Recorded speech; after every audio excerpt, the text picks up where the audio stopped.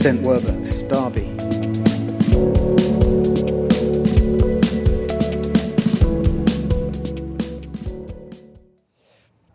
So we relaunched St Werburgh's just over 18 months ago. This was a church that had been sold off for 30 years. It had been a derelict building. It had been a Chinese restaurant. It had been a shopping arcade. If you've been in Derby for a while, you might remember those things. And September 2017, we reopened as a church with a vision to build an authentic community which is Christ-centered, that plays our part in transforming the city and beyond. And ultimately what that means is we're Jesus people. We put Jesus at the center of our lives.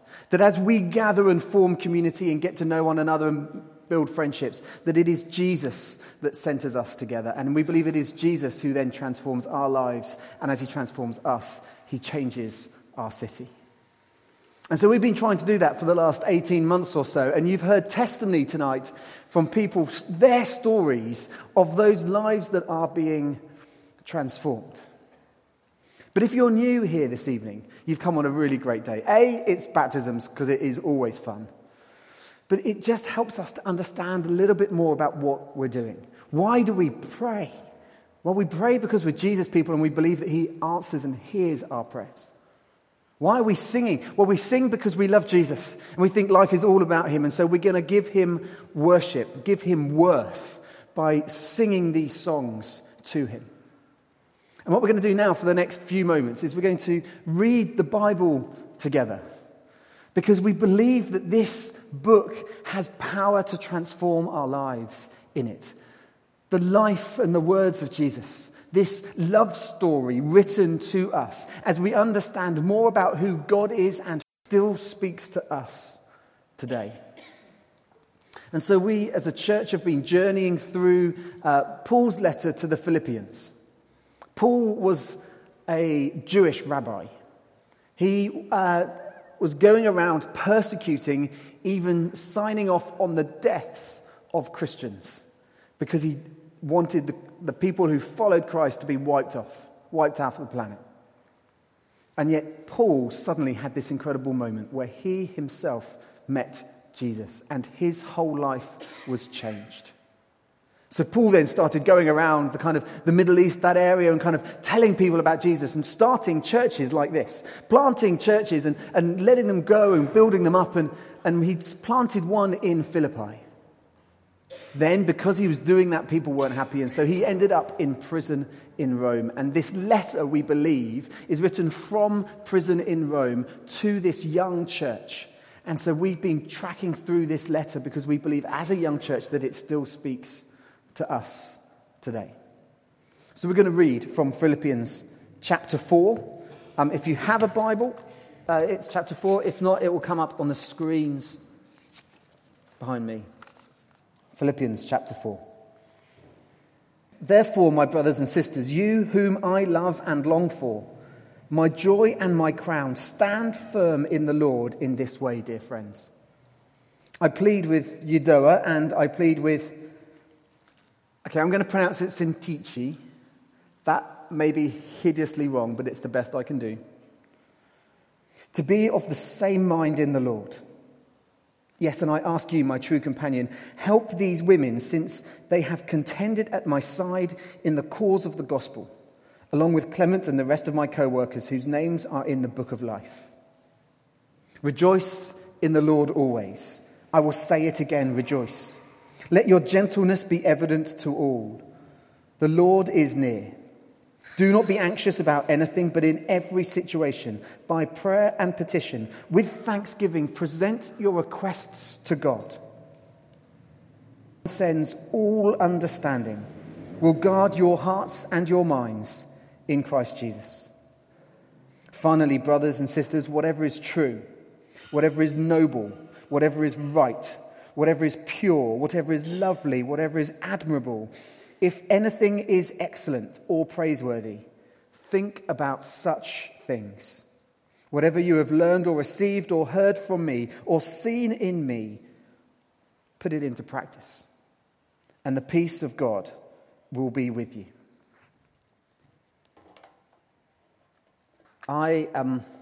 am fortunate enough to have 3 children. 3 girls, aged 12, 9 and 6, which means that I am completely and utterly outnumbered in my house. The thing that stresses me out the most is hair.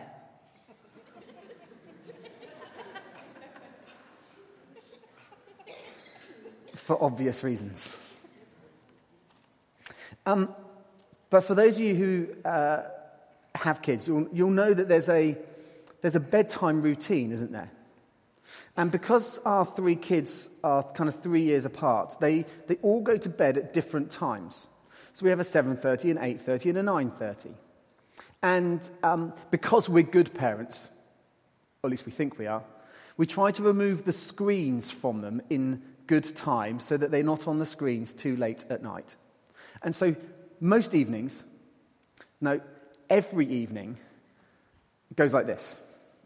Upstairs, take the screen off child number 1, come back downstairs, leave her reading a book, go back upstairs, try to read with her, come back downstairs to get her a glass of water, go back upstairs to do toilet, teeth, prayers, bed. Go back downstairs. Then you go up again. Next child, take the screen off them, go back down. It just goes on, and you spend the whole night going up and down, up and down, up and down, just so I can get my Fitbit numbers up.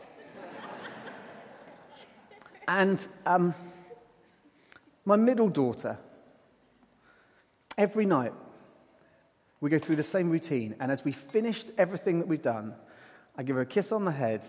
I'm walking out the door, I'm thinking, I'm done, brilliant, I'm about to go get my dinner or whatever it is. She says, what shall I think about? Now, normally by this point of the evening, I am stressed, hungry, and tired. So I normally snap back with a, think about this, and kind of run away. And she'll say, no, give me something else to think about. She wants something nice. She wants to fill her head with nice thoughts that help her fall asleep. And so we go through all sorts of different things, and we normally end up with either holidays, presents, or sweets. Because in her world, that's what she loves. She wants those things to be the things that she thinks about as she falls asleep. Now, as adults, we've probably got the wrong way round. Certainly for me, what I want to do when I go to sleep isn't think about anything. If my brain is still whirling away as I fall asleep, I'm going to be up all night. I'll maybe fall asleep and then wake up a couple of hours later and something will be trickling around in my head. I don't want to be thinking about anything. And we start to get anxious or worried about things like health, work, deadlines, relationships, health, loved ones. There are so many things that keep us awake at night. I cannot be the only one who's awake. So many different things that pile through our head. And then as a nation, we have Brexit. I read an article this week on the BBC News website, and it was titled this, Brexit Anxiety. It is keeping me awake at night. And there was a whole article about the stress that we as a nation are now going through. As if we haven't already got enough of other things, suddenly the Brexit anxiety, whether you're a leaver or a remainer, whatever your feelings are, the mess, let's be honest, the mess that we are in has caused us problems. There's a Tory MP who apparently, through the stress of everything that he's gone through with Brexit, has lost 4 inches from his waistline. Apparently that's a bad thing. There's a man on the article who had a heart attack, who him and his doctor agreed that it was caused by stress to do with Brexit. There was a lady on there who is not sleeping because of the stress to do with Brexit and the effect of her business. And so they ran a survey. They asked people what they thought about the stress of it, and something like 64% of the nation believe that the anxiety to do with Brexit is having a negative mental health effect upon our nation. And 84% of our nation are fed up with hearing about Brexit on the news. Now, I think that's really low. I think it's probably more like 98, 99% of our nation are fed up with hearing about Brexit. And so the article went on, and it asked people, asked a psychiatrist What's some tips? Help us to understand a little bit more about how we can remove ourselves from the Brexit anxiety and stresses and strains. And so this psychiatrist from the Royal College of Psychiatrists said that we need to normalize things and set things up in our heads and in our hearts. She then said, spend time away from the stream of information in a constructed way. Spend time away from the stream of information in a constructed way. Avoid technology at meal times, bedtime, and first thing in the morning. Now, it sounds like she's trying to say, what should I think about, Dad, as I go to sleep? I don't know about you, but for me, and I'm guessing a lot of people, what we're looking at is Twitter or Instagram or something. And on there, that does not help people arguing, shouting at each other, getting more and more vicious with each other, with differing opinions and ideas and thoughts and comments. And actually, this psychiatrist is saying you need to stop and you need to think about something different. It's almost as though someone who's trained and studied and got herself to the doctor and psychiatrist is saying exactly the same thing as Paul said over 2,000 years ago to the church in Philippi. Whatever is true, whatever is noble, whatever is right, whatever is pure, whatever is lovely, whatever is admirable, if anything is excellent or praiseworthy, think about such things. Now, I'm of a generation when I hear the word excellent, all I can think about is Bill and Ted. So I apologize if that's where my head goes. But think about those things. Think about things that are true and noble and right and good. We will receive peace. The context here that Paul is writing into is this argument between these two ladies with unpronounceable names, Euodia and Syntyche or Syntyche or whatever. These two ladies who are arguing. And this argument has got to Paul in this prison in Rome, and he's understanding that these two people are going at each other. And Paul is saying to them, no, please be of one mind. Please listen to each other.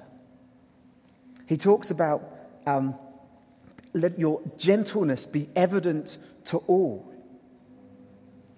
Let your gentleness. When you're on Twitter and Instagram, let your gentleness be evident to all. He goes on to say, do not be anxious. Do not worry about how this argument is going to fold out, but rather pray. Now, we know that there's a difference between kind of anxious thoughts that we all suffer from, and some people who might suffer with anxiety. And for some, that goes into a realm that needs professional medical care and help and support.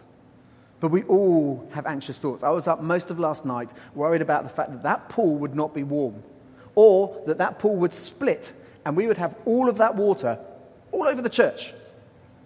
They were my anxious thoughts. But instead of being anxious, pray is what Paul is telling us to do. The Message version of these verses 5, 6 and 7 say this: don't fret or worry. Instead of worrying, pray. Let petitions and praises shape your worries into prayers, letting God know your concerns. Before you know it, a sense of God's wholeness, everything coming together for good, will come and settle you down. It's wonderful what happens when Christ displaces worry at the center of your life. Craig was able to stand up here earlier and speak testimony to that. In the midst of, let's face it, one of the worst things that you could go through, Craig received and understood a peace that passed all understanding. That came into his life as he started to pray, to trust God, to give him his concerns and his worries. Albert Einstein once said that there are two ways to live.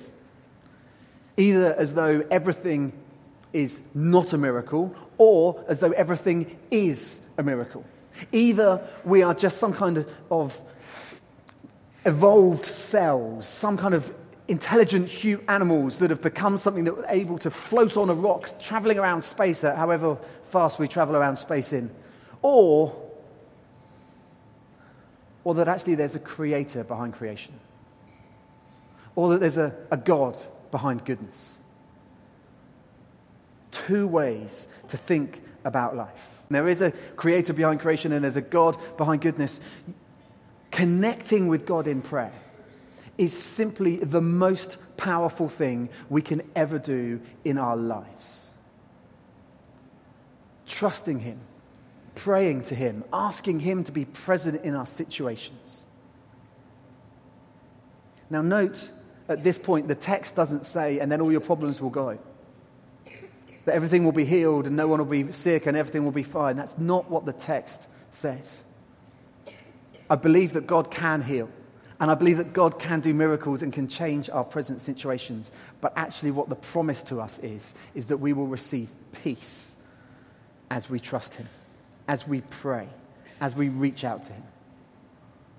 A peace that we can all know, no matter what stresses, worries, frets, anxieties we are all carrying.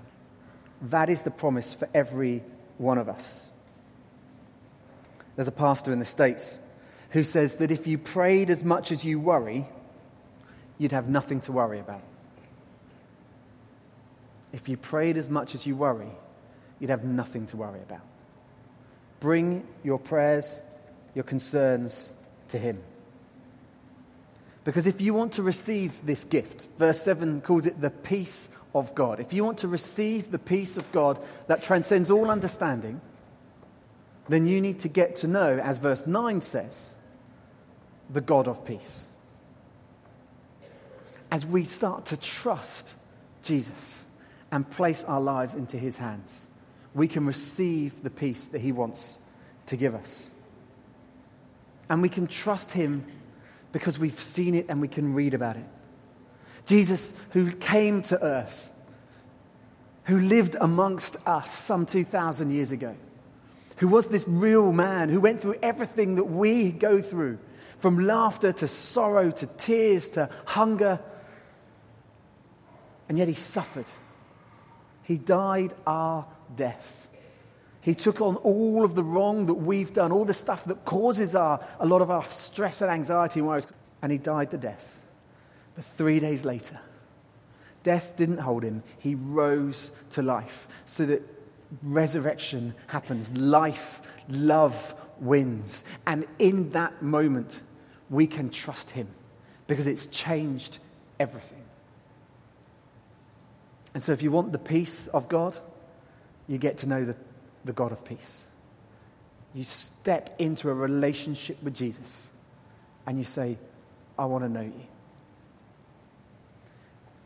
Now the verses that I've missed out, that we've skipped over, verse 4 say this: rejoice in the Lord always. I will say it again, rejoice.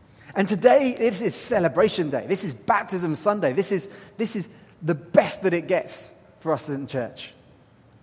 Now you might think, oh, okay, well, hang on a minute. Church doesn't really do celebration. From what I've seen of church, it's pretty dull, pretty boring. It does rules and regulations and tells me the things that we can't do.